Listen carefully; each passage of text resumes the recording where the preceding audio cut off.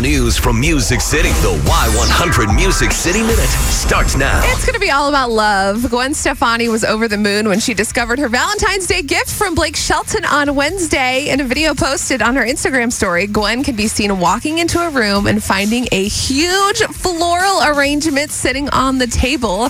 It's so sweet in the video because she's literally like, I've never received anything like this before. Can I ask you a question? Yeah. What is it? And I totally get it and have no problem with it. What is it about flowers that are so special to a girl? We just like them because they're pretty. That's it. Yeah. And it's a thoughtful gesture. Well, absolutely a thoughtful gesture. I get that part, but I just wonder who started that tradition. I don't have quite the history of the flowers. I don't think you have the answer, but what does it mean to you when someone gets you flowers? That it's pretty and it's a nice gesture. All right, let's move on. I like them. Let's move on. They're red roses and pink orchids.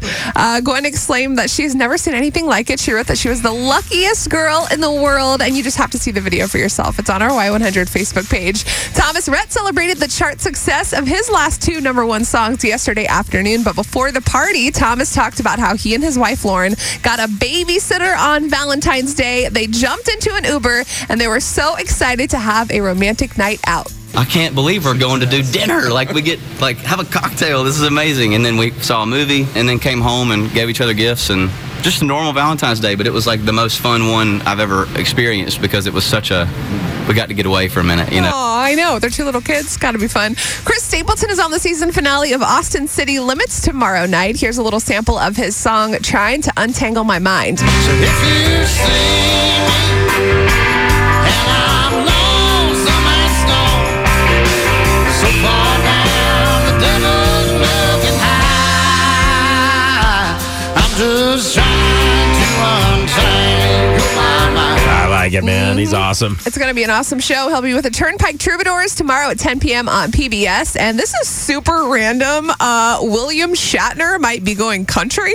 This question has arisen after the 86-year-old Star Trek actor signed a deal with an independent label, Heartland Records, Nashville. Apparently, William is currently working on a new project that will be released later this year, although it's unclear if the project will be country. And something you may not know is that this isn't William Shatner's first time doing music. He's actually recorded several albums over the years, and the absolute weirdest part about this is he's kind of known for reading lyrics as spoken words. Oh, my He did gosh. this. Check it out. He did this with Luke Bryan's Country Girl, Shake It For Me.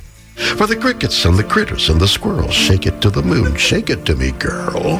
Country girl, shake it for me, girl, shake it for me, girl, shake it for me. All right, I'm quitting. It's absolutely terrible.